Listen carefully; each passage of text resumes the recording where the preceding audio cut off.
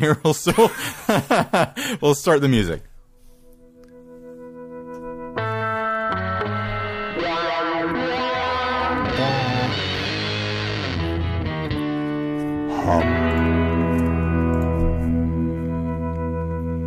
Hey everybody, I'm Ryan. And I'm Steven. This is 60 Cycle Hum, the guitar buying, selling, trading, modding, fixing, breaking, reviewing, playing podcast. What is up? Yes. What's up is this first ad sent to us this first by... ad was sent by Elijah Snyder. Yes. It is for, in air quotes, a Mosrite electric guitar, 1970s red for $385 on Reverb. The description on it... Why do you put that in quotes? The description on this is worthless. I put it in here as a screen grab, but there's no actual information here. It's just like a copy-paste about if you'd scratched or dent, ask the seller or something like that. Right. It's a fairly rare tool, Ryan, that has a very small size, lightweight, and simply stunning appearance. A real find not only for the collector, but also for the musician who loves vintage sound. The neck is not very wide, but the profile is made in such a way that the neck is in the hand as if it were cast. And the zero threshold gives the guitar a decent sustain. What's a is that like, does he mean zero fret? There is a zero fret on this. I don't think the author means anything by any of this word salad that he threw into the description. It's not a description of this guitar at all. This is being sold out of Russia, so I have a feeling they wrote this in Russian, Google translated it, and then posted it. Maybe. My issue with this is it is not a Mosrite at all. It is a Teisco Del Rey. My big thing is I have never, ever seen a Teisco Del Rey. It might very well be a 1970s version of the guitar with a hardtail bridge on it. I honestly was like, oh, is this like an Eastwood version? They have the Ichiban, which is this body shape, but I couldn't find a version with a hardtail on it either, especially not with these pickups or this pick guard. And I've never in my life seen a Mosrite badge like that, so I have no idea where they got that. But yeah, this is kind of wild for $385. $200 shipping though. No thanks. What are your thoughts on it? I don't know anything about this guitar, and that's actually why I thought it would be interesting for the show, because this was one where I was like, I don't know, like the Mosrite shape that I'm most familiar with, that really the only Mosrite shape I'm familiar with is the classic Venture shape that I will always and forever get confused with the High Flyer. Well, the High Flyer's obviously trying to be the Mosrite shape, but yeah, it's like I just don't, that's an understandable mistake. Sure. I'm not familiar with any other Mosrite shapes. Okay, that's fine. I mean, you see a double neck Mosrite and you don't immediately know that it's a Mosrite?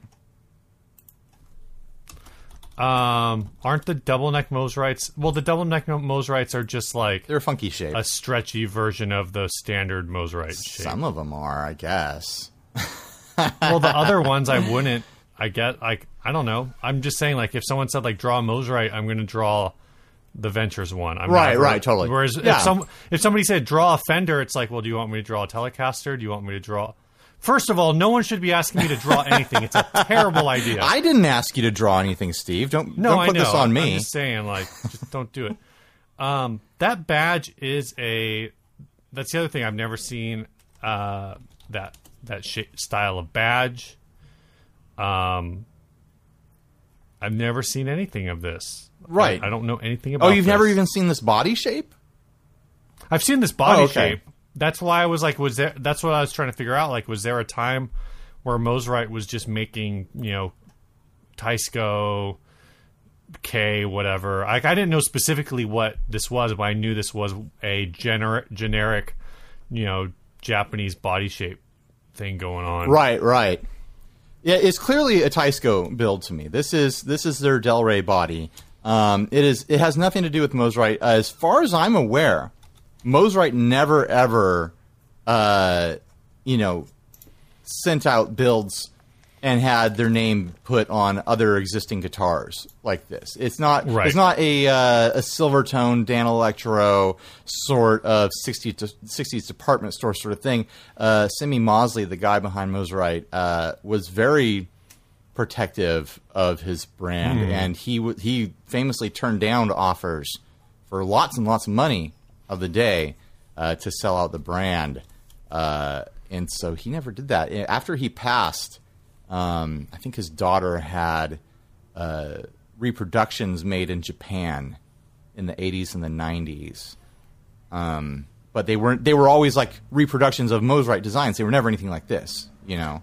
Right. I think Mosrite Japan still exists too. I think they still make them out of there. Do you think all sometimes. of this is a fabrication? Like, do you think somebody just invented this? Is this like not even a badge? Could this just be like a sticker and somebody just slapped it on there and said, "Hey, I did a thing"? I have no idea where that badge came from. I've never seen anything like that in my life. I almost wonder if it was maybe like a patch or a sticker or maybe something someone peeled off of a case. But even then, like, why would you peel it off a Mosrite case and stick it onto this guitar? It makes no damn sense, especially considering this thing looks really fun and really unique. If this was local for $385, I might offer $300 to pick it up, you know, just because I haven't seen a Teisco Del Rey with this loadout before. And it looks like a lot of fun. It honestly does. And if it is a 70s version, then it probably has better frets or more modern frets than the 60s version. Those pickups look really clean. They're like an interesting kind of take on a toaster style. Yeah.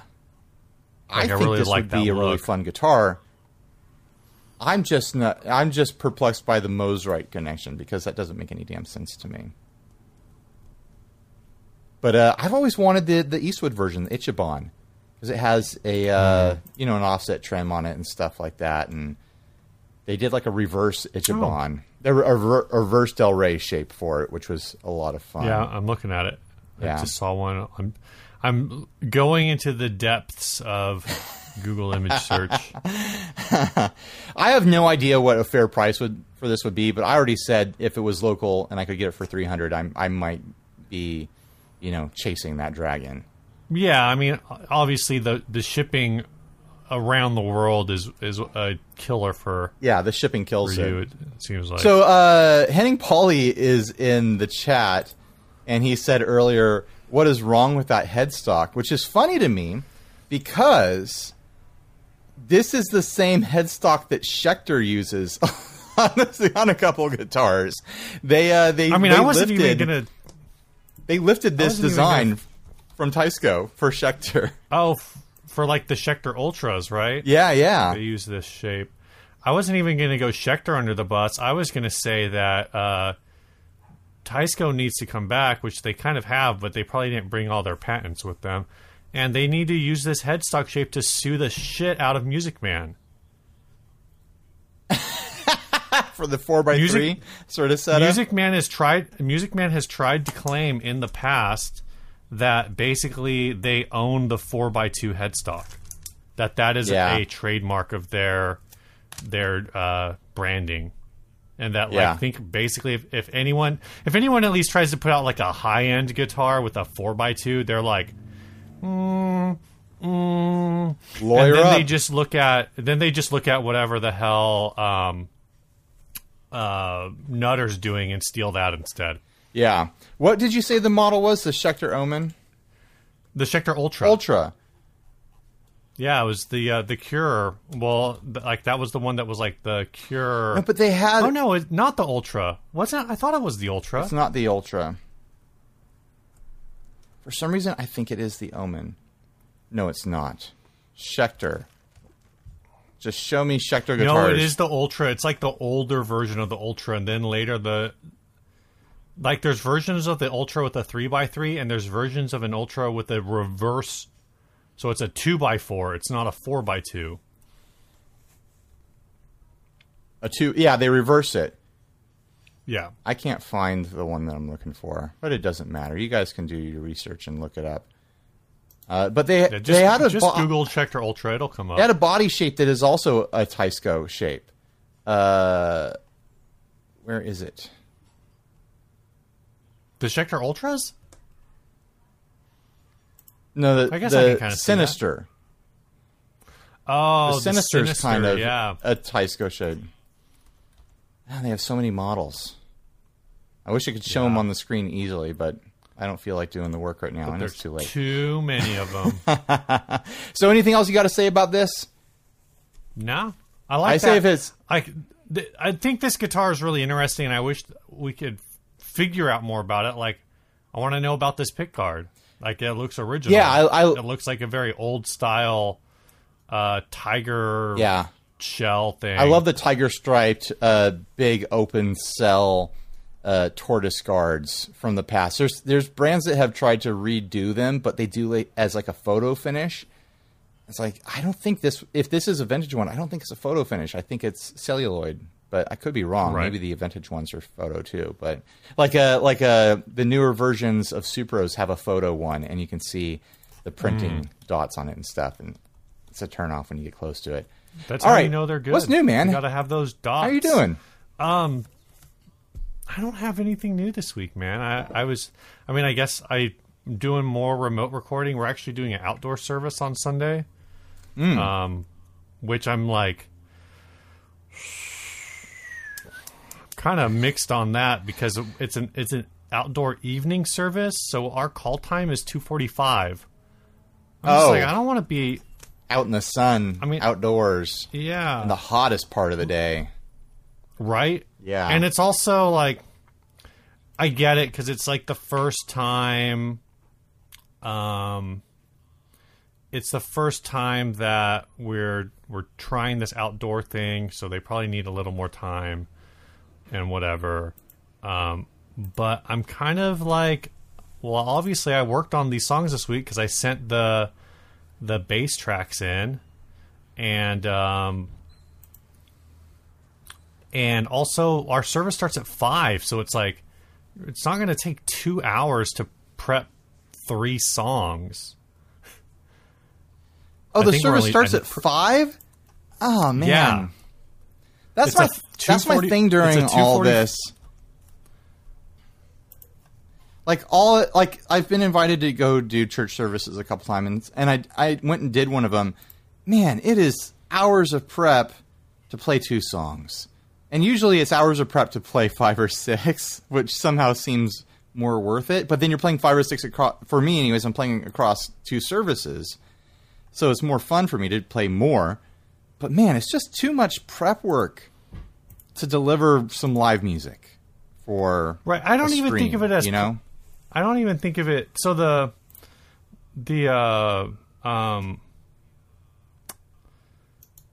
prep is interesting. Yes. This week, because I did bass, I just plugged in directly into my interface. I didn't run anything else. And actually, I realized that my interface does have some like built-in compression and reverb features, so I tweaked those a little. It's got like a bass setup, but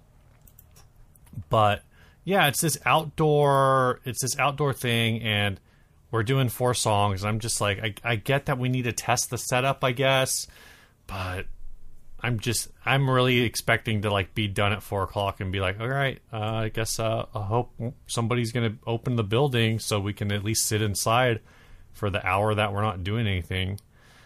Yeah. I mean, I guess it's not supposed to be that hot tomorrow. It's only supposed to be like mid-70s at 3:00.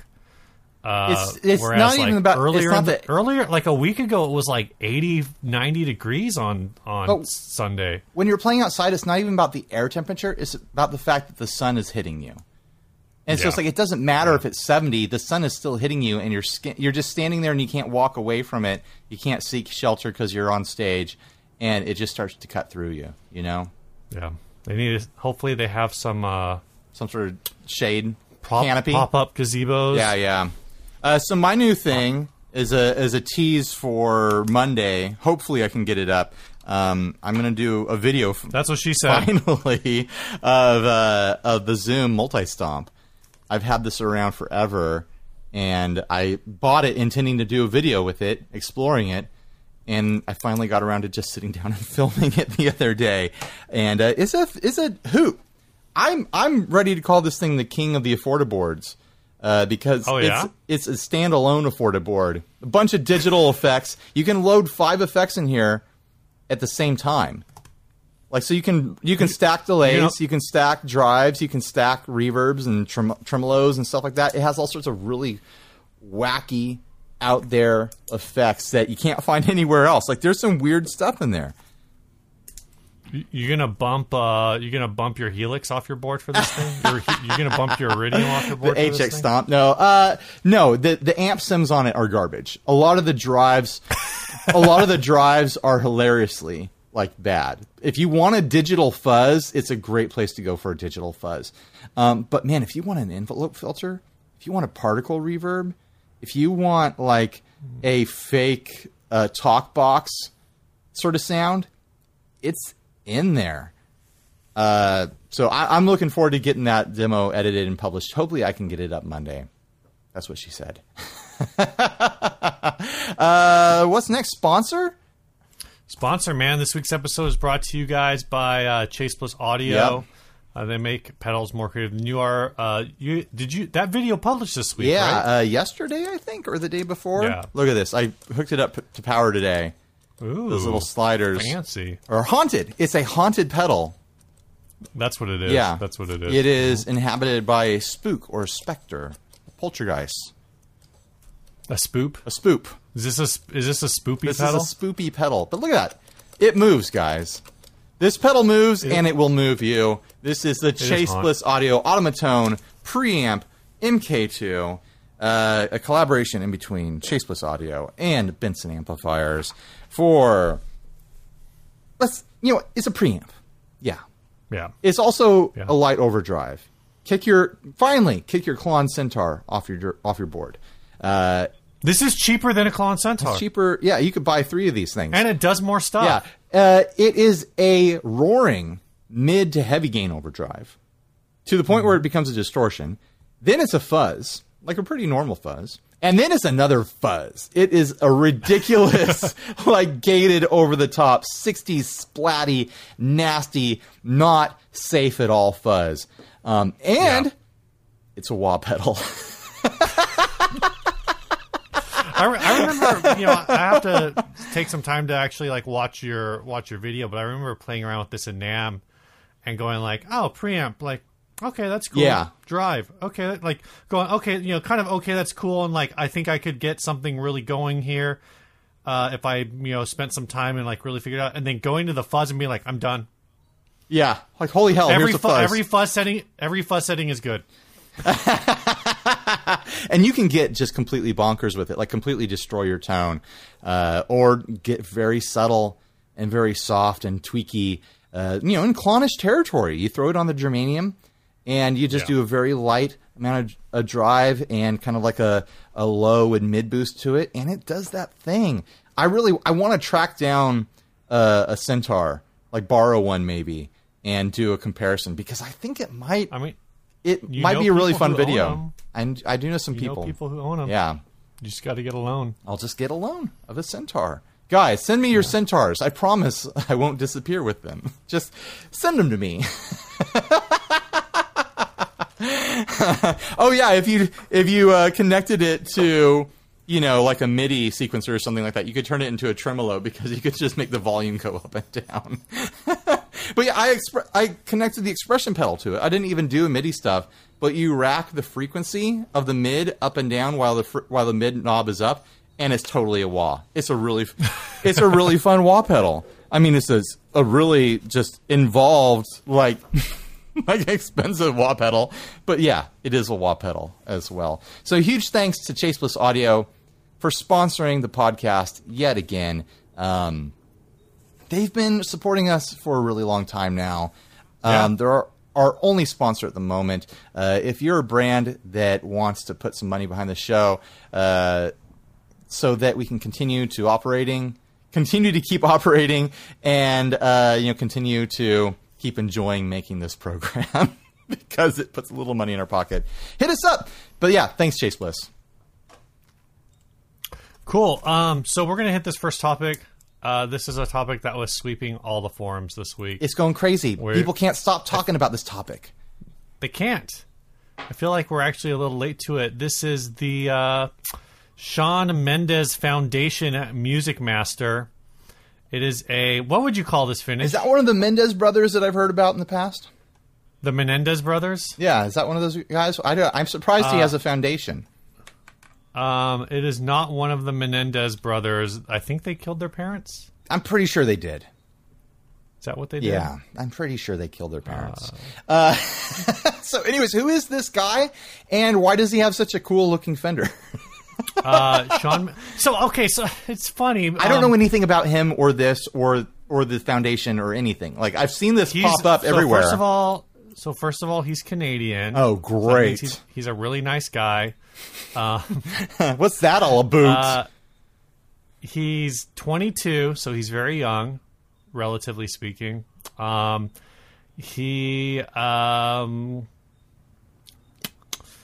else would I say?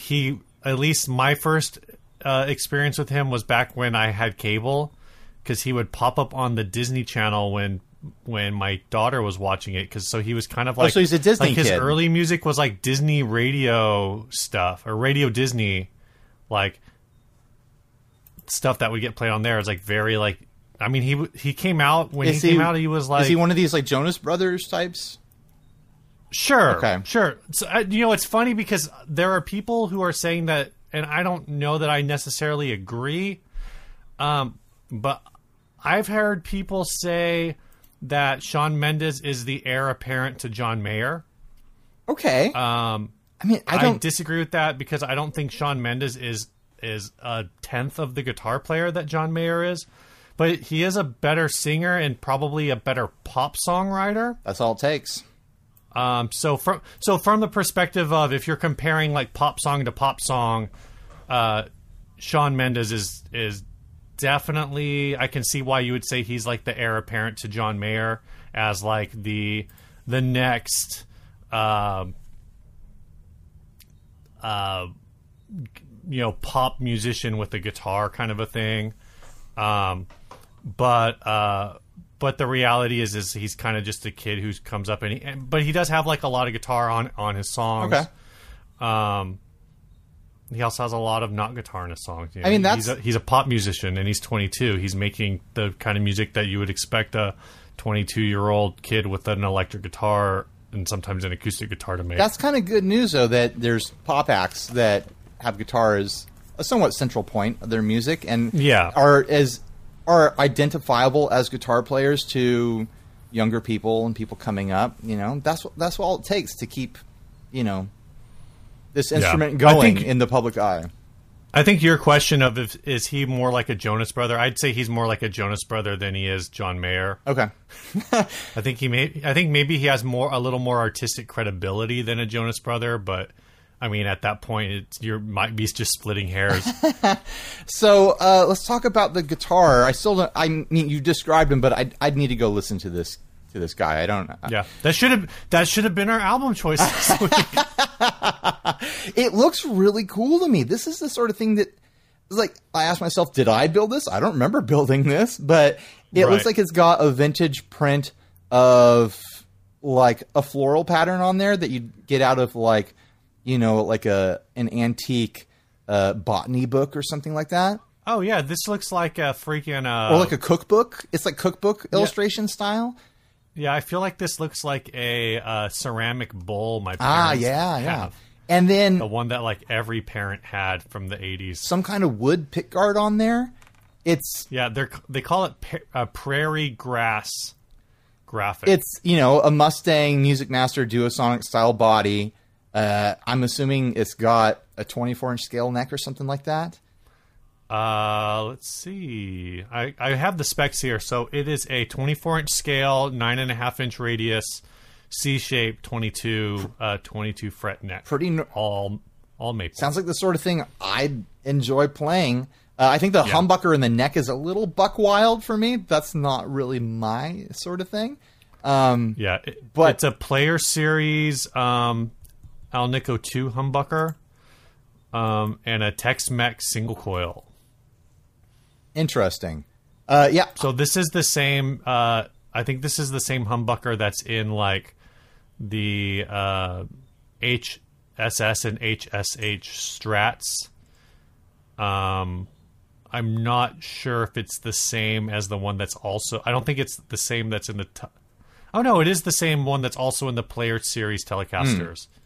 And I think Jasmine... Like, it's in all the Player Series humbucking. Does it say anything about what material the pickguard is made out of?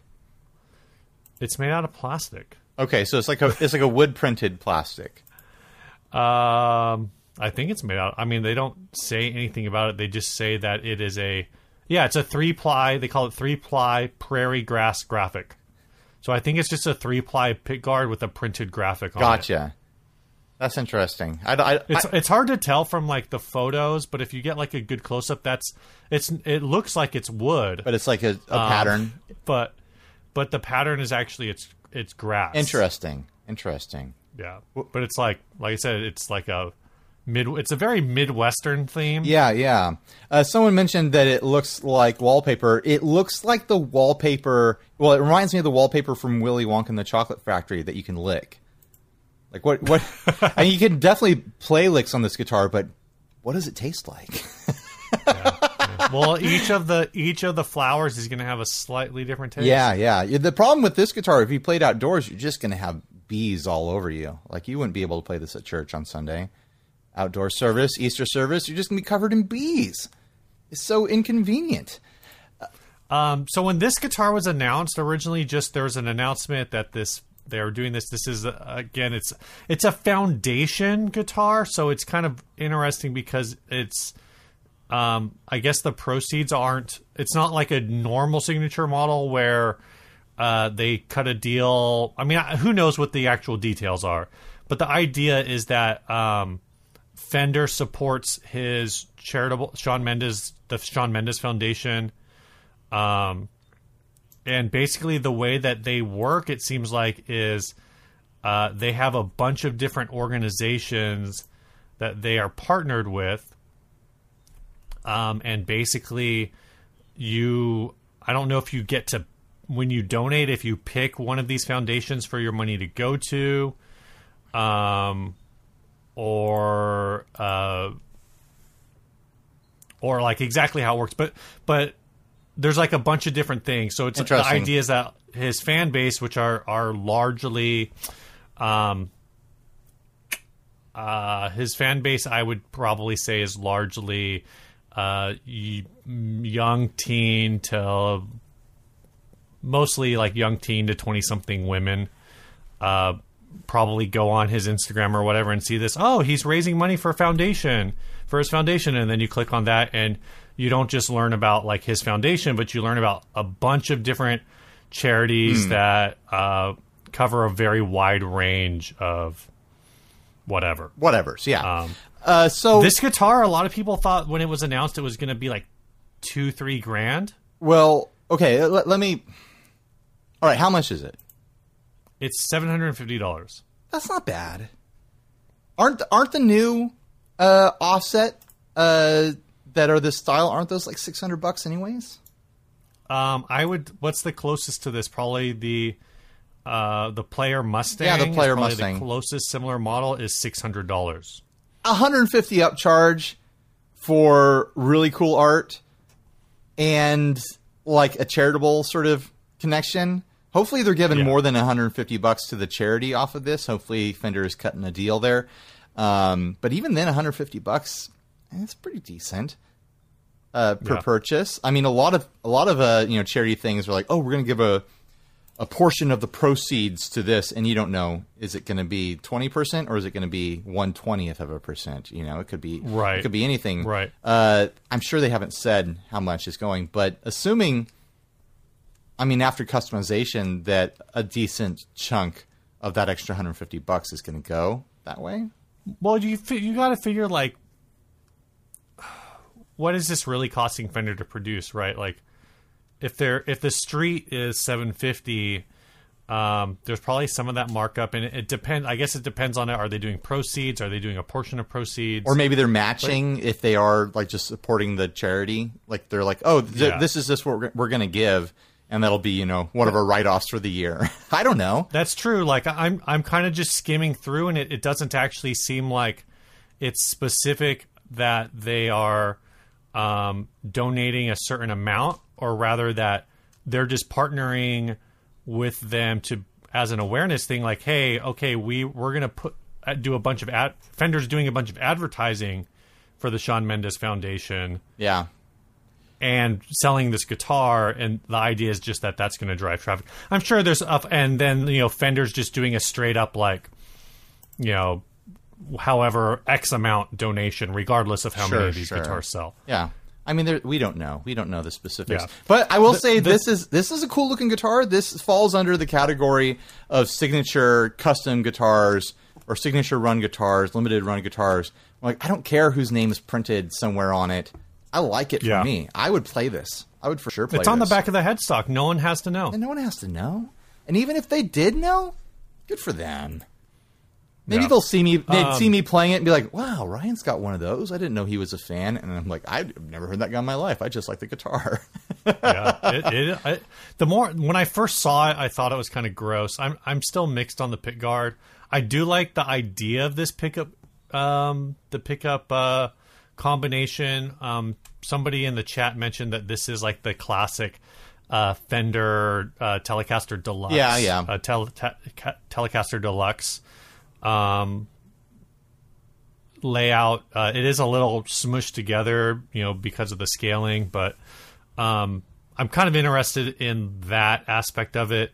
One of the things that was brought up that I thought was kind of interesting, and then we did some more research and we were talking about it before the show, is that this doesn't come with a bag.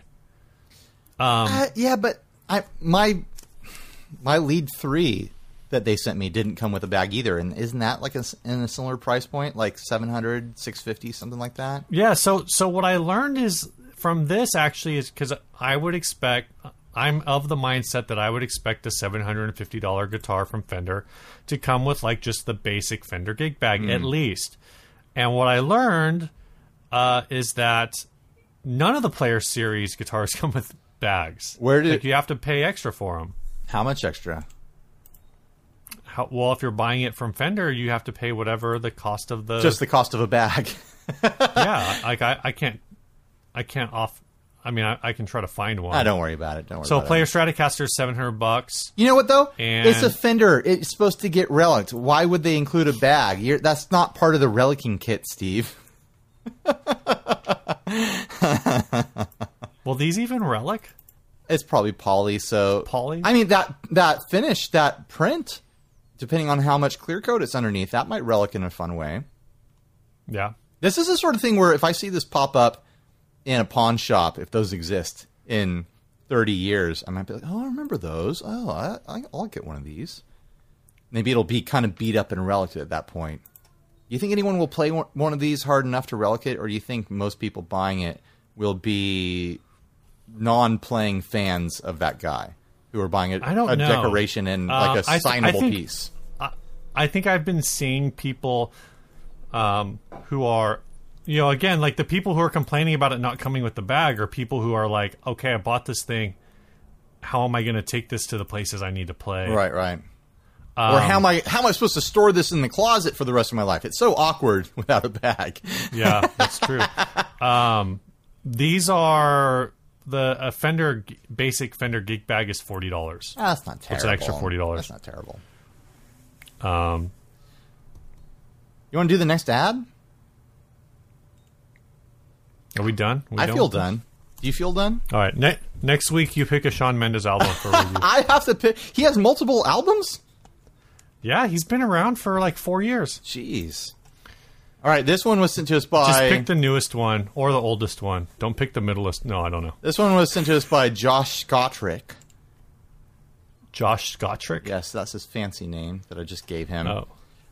This is a BC Rich Fat Bob 1989 custom Nagel graphic. Josh Scotterson. What's a if we were to pretend that Josh Scott's last name was short for something, what would be the long version of his name? Scottrick is fun, but it sounds like a music video. Scottricks. And then a kickflip. Let's just skateboarding while playing the trombone. Let's just start calling him Josh Ska.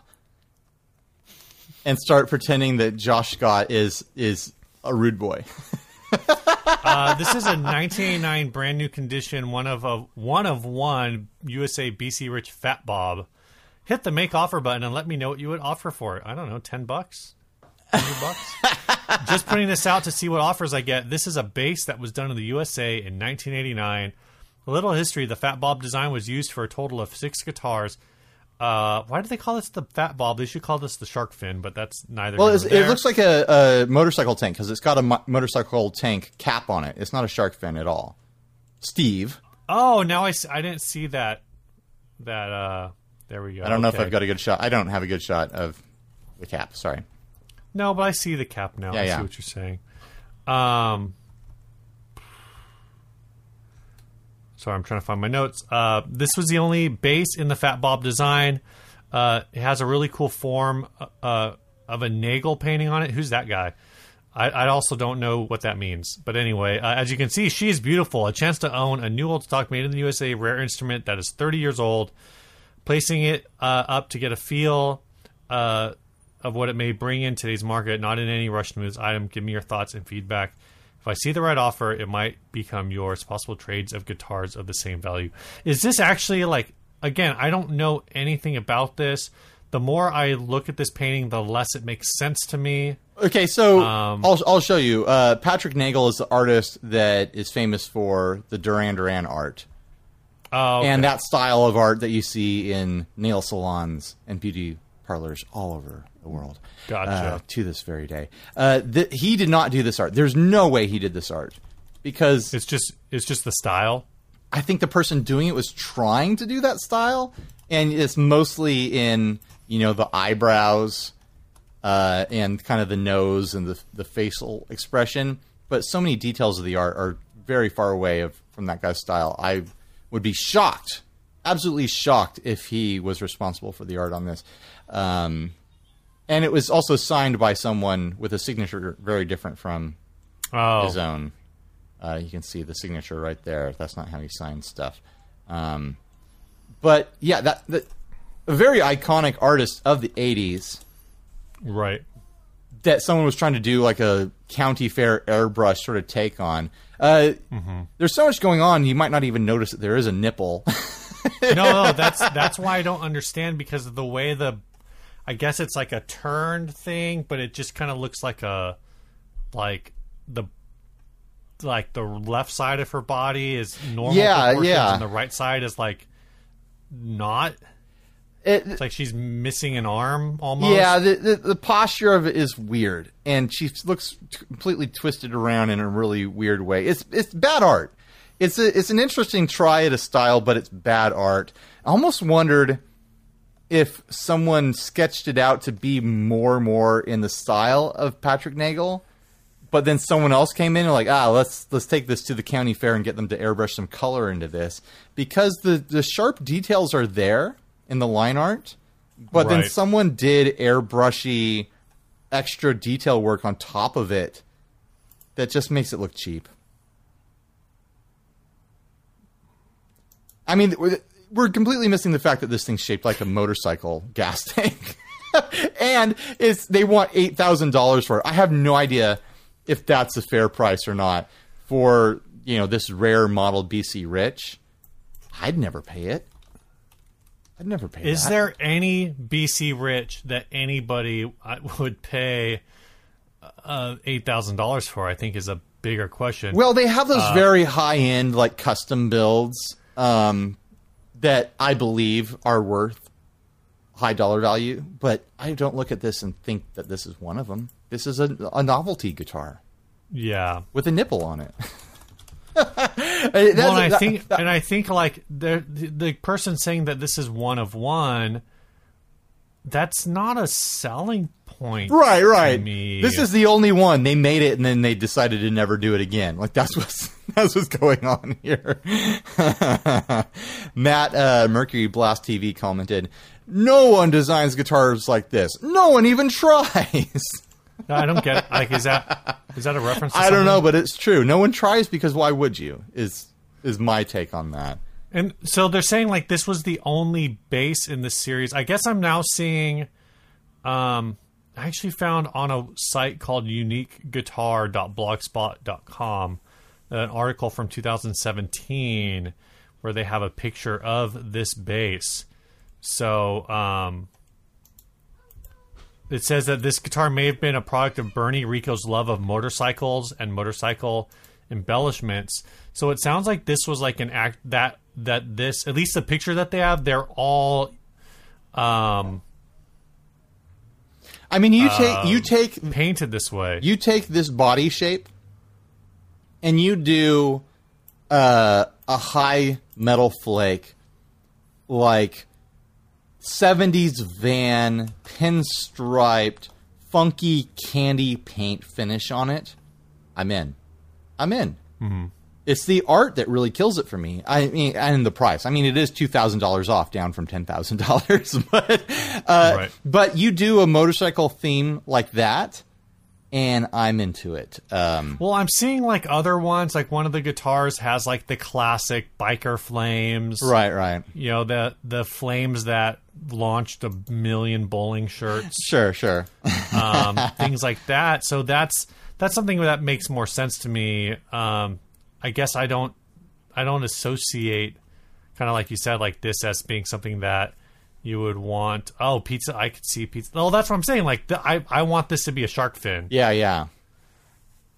Then it would be an Ice Cube. I don't know. Guitar, an Ice Cube but bass. But it looks like this may have been like the original artwork for this bass. I think so. Yeah.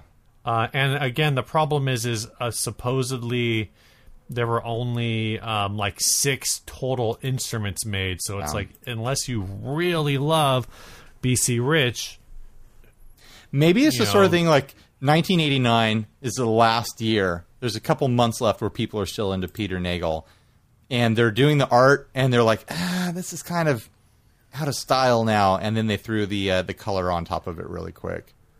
So that's the other issue is, from what I was reading, these were made from 1984 to 1986. Oh, so it's earlier than that. So I don't even know if that 1989 date is accurate. I don't know if there was something in one of the pictures that would indicate that. Right. Like maybe that on that signature there was a date. I don't know. But at least on the brief reading that I did not see anything. BotRock47 says, if this thing had Optimus Prime on it, I'd find the money somehow.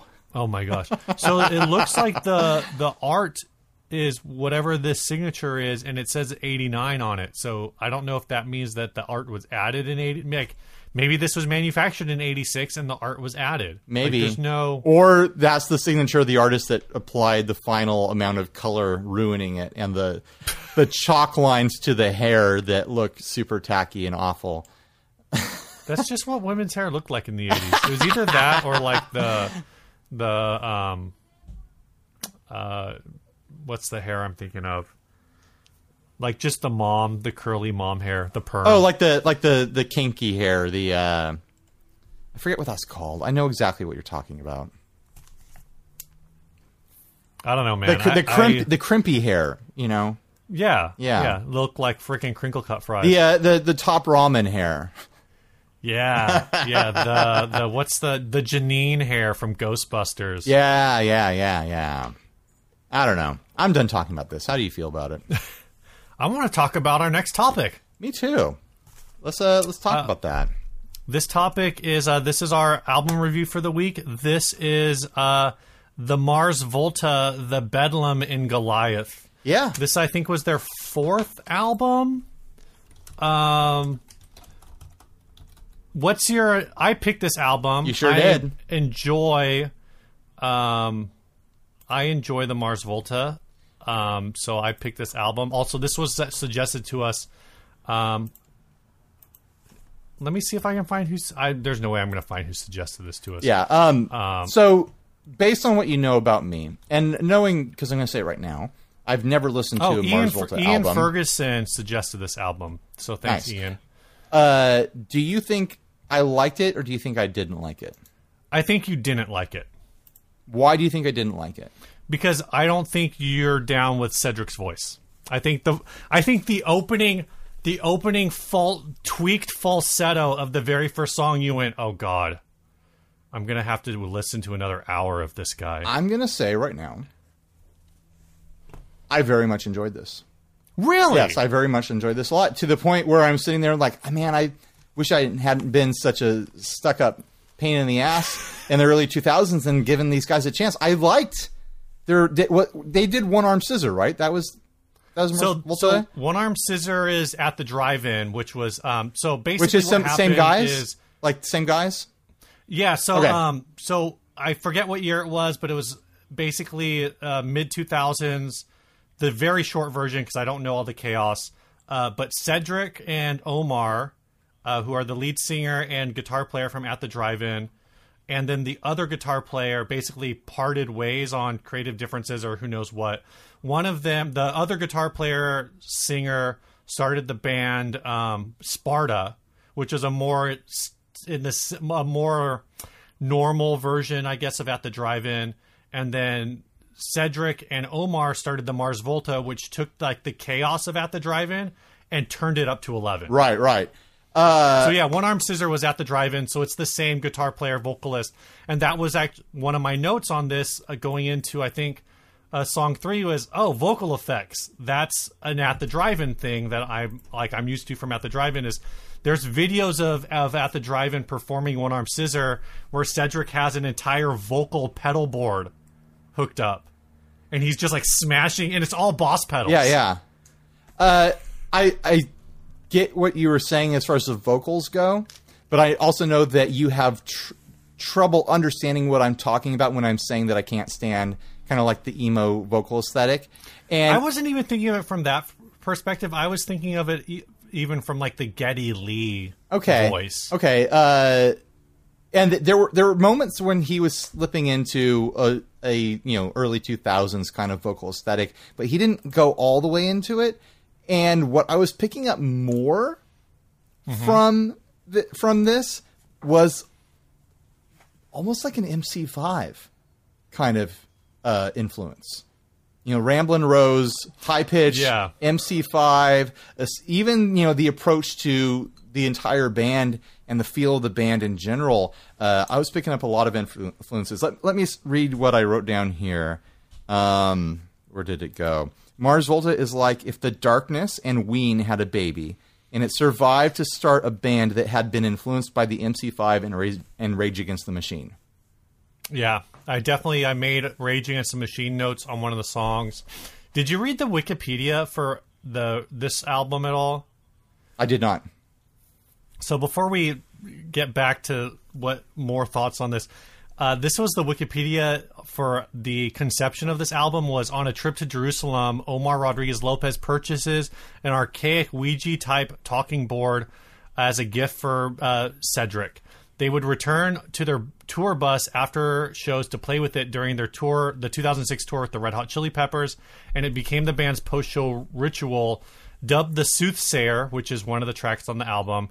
The board revealed stories, gave names, made demands, basically saying that this game that they found that became this ritual drove the writing of the song and the more of the album, and the more they interacted with it, the more weird stuff would happen. Their drummer quit mid-tour and left the band with financial problems.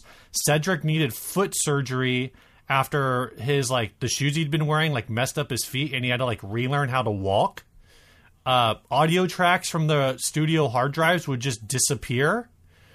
Omar Rodriguez Lopez's home studio flooded, had multiple power outage. The original engineer had a nervous breakdown, leaving behind all of the previous work with no notes to where anything was. I mean, to be and fair, when he quit, he told Omar Rodriguez Lopez, "I'm not going to help you make this record. You're trying to do something very bad with this record. You're trying to make me crazy, and you're trying to make people crazy." I could, to be fair, I would not want to work on this record. It is so manic and it is so disjointed that it would be very frustrating to do the technical side of it as far as engineering it. But it's the right kind of crazy that I like. I really, really like just the overall feel Man. of this. And I feel bad because there's someone on the Facebook group who saw that we were going to review this and like, oh man, I'm not going to listen. I don't want to hear you guys trash something I like. Well, you just put like the GIF that was like, I know. I was hoping you don't even know how bad it's going to get. But I'm going to have to listen to more on this album. One, because it's like an hour and 18 minutes long. Mm-hmm. And so I started listening to this album like on Monday. And I finished it yesterday. Yeah. I'm sure people who are more familiar with Zappa would probably make Zappa comparisons to this. I'm not super familiar, but right. That my vague my vague recollections of Zappa were kind of firing when I was listening to this too. Yeah. Did you have any particular songs you want to talk about? No. None of them really stuck out as like, oh, this is the one. This is the one that I've been waiting for. Yeah. It was just more like, man, I leave this on. I could work to this. It's engaging. It's interesting. It's never once boring. It never once made me cringe. It never once made me feel like, people liked this. No, I enjoyed it the entire way through. My takeaway is that this is too good to be from the time it came from. And like I said earlier, I wish I had been more humble and given it a chance when I was young. Maybe I wasn't ready in the early 2000s. I would have still rejected it maybe, but I think when they came out, they were very much part of there was like a very weird hoity-toity hipster thing going on. And I think that part of that came from that breakup of At the Drive-In, where it was like, oh, if you're a normie, you go listen to Sparta, and if you're a hipster, you go listen to the Mars Volta. Okay. And so there was like a natural like aversion to people being like, oh, you like the Mars Volta, you must think you're so cool. Right. You're so cool. You're too cool to listen to Sparta like the rest of us normies. Right. You have to go listen. You have to go be a artsy fartsy dude. I mean, to be fair, the same people that we knew that were spending a lot of time talking about Mars Volta were also the same people who were, into My Chemical Romance and Dashboard Confessional and all those other things. So that's how I judged it. As like, oh, they're talking about this, I'm not into it, And so I kind of just, even though that was our social circle in the early 2000s, I kind of was trying to avoid as much as I could because what I was hearing I didn't like, Yeah. And unfortunately, I ignored a band that I probably should have been listening to. I've recently discovered. So, all right, this part's going to be less interesting than I thought it was going to be. Then, but we have now reviewed 3 albums that I think at least a chunk of the population would say are certified, could be described as prog rock albums. Okay. Rush's 2112. Yeah, this is certainly proggy. Tool's whatever the hell that stupid album, Lateralis. I would say not proggy. I don't think Tool is proggy but enough. I think some people would want to argue that's proggy, and then now this album. One member of Tool is proggy, and the rest didn't get the note. If we're gonna rip a page out of a couple of different podcasts, and let's bang, marry, kill this thing, prog rock style. Oh, those Rush, 3 albums: Tool, Mars Volta, or the artists. Either way you want to go. You want to go album. You want to go artist. Either way, I think this was more interesting when I thought you were gonna hate the Mars Volta. Yeah. I certainly like the Mars Volta, this album, much better than the other 2 options. Just completely kill Tool. Yeah. Bye, Tool. And that leaves Bang Rush as, an overnight, one-night stand sort of tryst sort of thing. Like, I'll mess around with Rush every now and then. Sure, why not? But Mars Volta, I feel like I could commit to a longer term relationship to listening to this. If this is, the same thing that they do across their, the rest of their music. So. And that's why when you started your take on the Mars Volta, I was like, this game just got a lot less interesting because that's exactly what My choice. I finished listening to this album yesterday, and then I just put Mars Volta on shuffle for my 15-minute drive home, which means I listened to like 1.5 songs.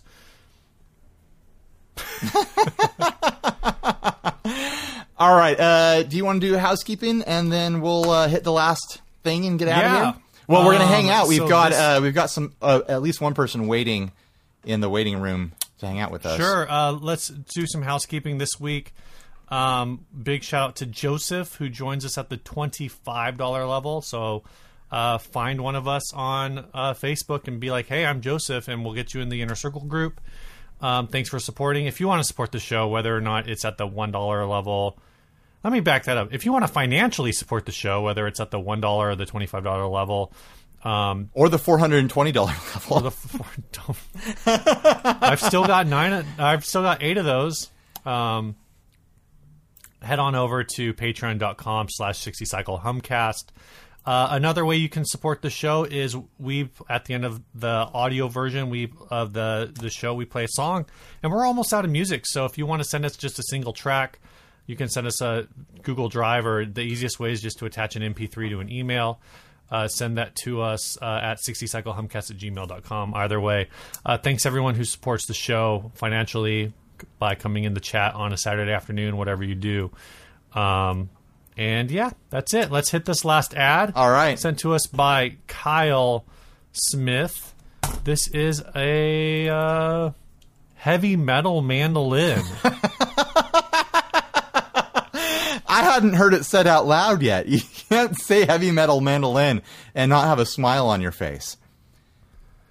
Dear, is this real? Yeah, I couldn't find any other photos of it online, but it seems to be a press release to retailers from Fender, and various documents showing kind of the patent and whatnot for a heavy metal mandolin from Fender. It is the shape that Fender has used for their electric mandolin since the 50s, I think. Which I don't think I ever realized how this shape is basically the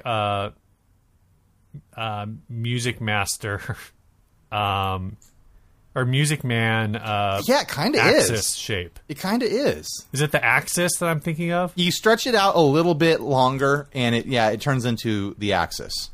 Yeah. So, Fender, why aren't you suing? No, anyway.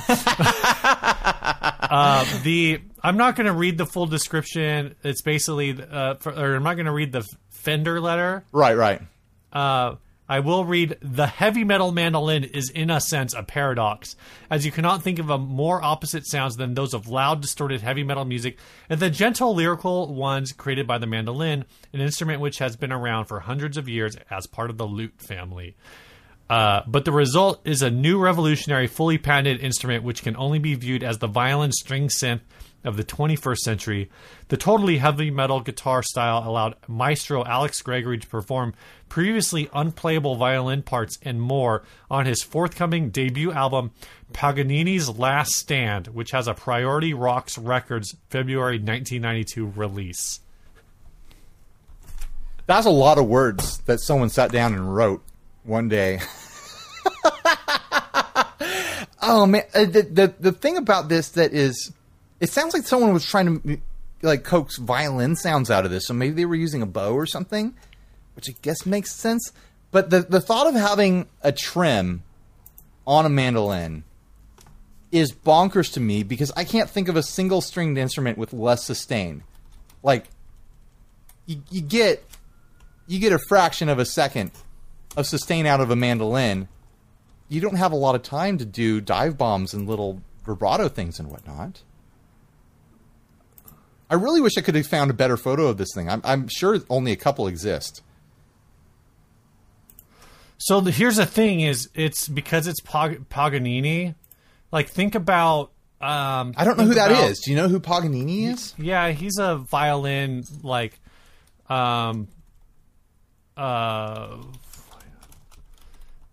he's like a violin virtuoso.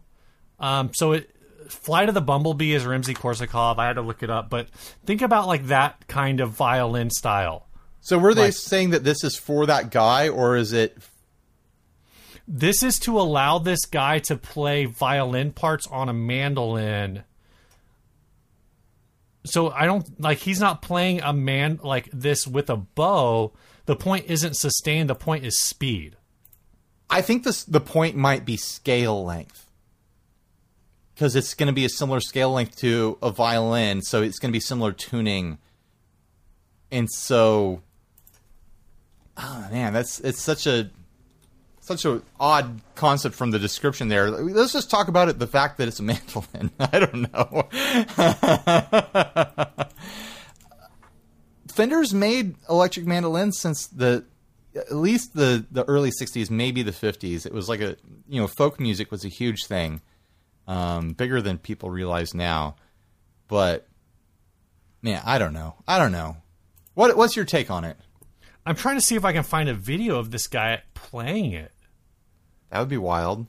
Because apparently, it looks like he's actually done a bunch of work with, or he's done some other work with like Fender. He's got a Les Paul tenor blaster.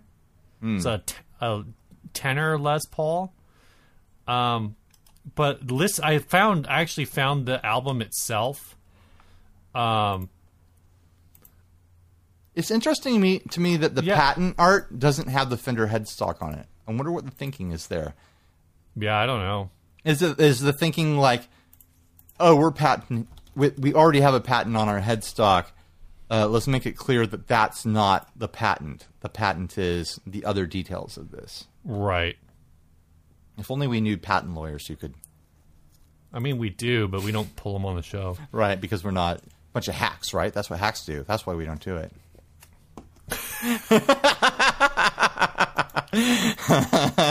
No, like I said, I think Paganini's really known for like very fast. It's virtuoso violin. Right. It's not, it's not this long, slow, drawn-out thing. It's like high speed. Right. Well, I don't think he was bowing this thing. I don't think he was playing it as a bowed instrument. He had to be picking at it, because he can't just bow a mandolin. It's got that's what I'm saying. The radius is too flat. The idea for this is to create a mandolin that has the features of like it's like a super strat for mandolin to allow a mandolin player to play at the speed that you could play a violin. Gotcha.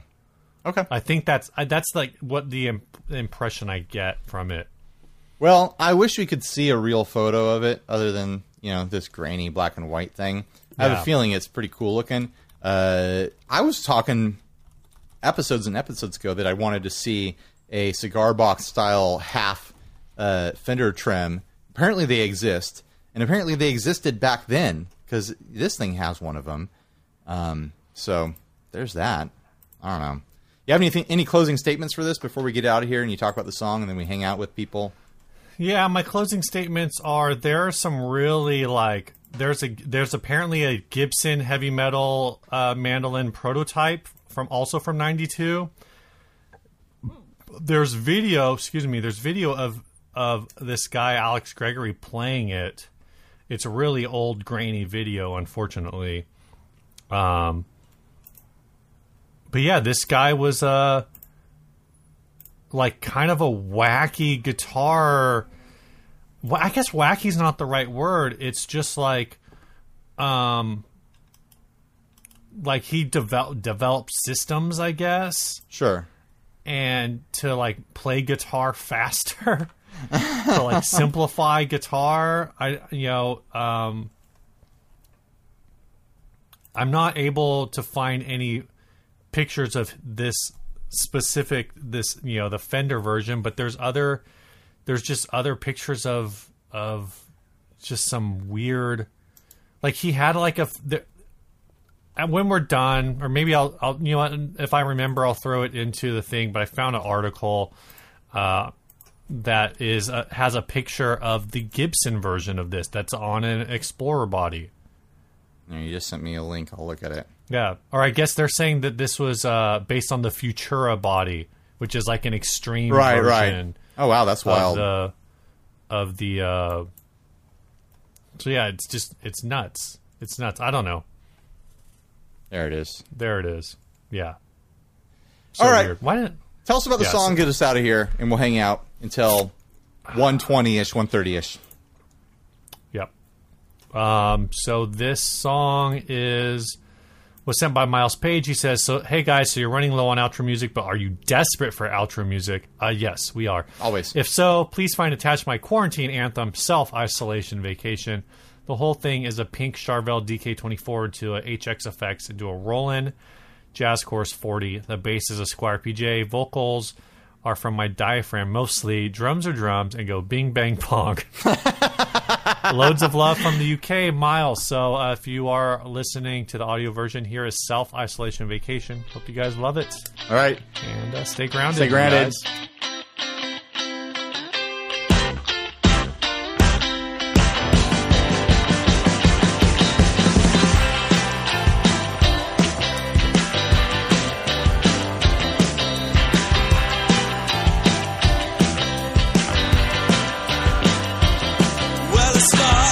Monday with a game of squash. Don't play badminton, we're not that posh. Played a couple games and we got in the fort. Head to the shop and oh my lord, little stubbornness had taken a hit. Toilet roll section wasn't looking to fit. 'Cause I have never seen a situation quite like these. Some isolation.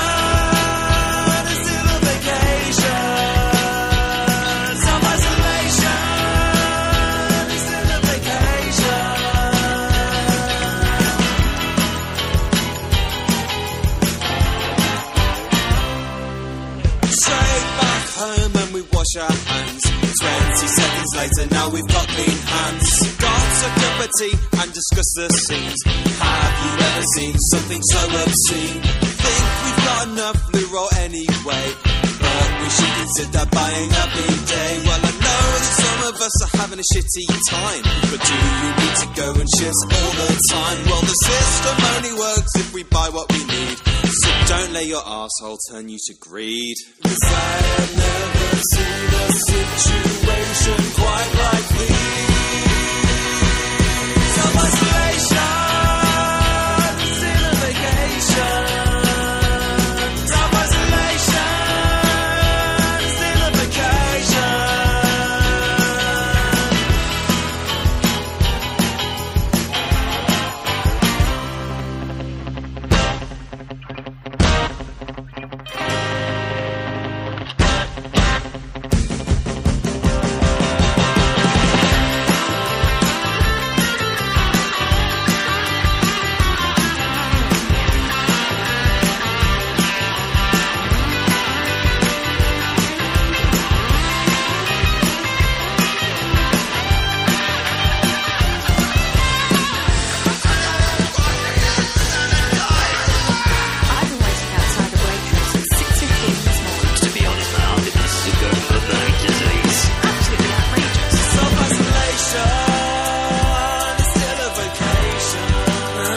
I could see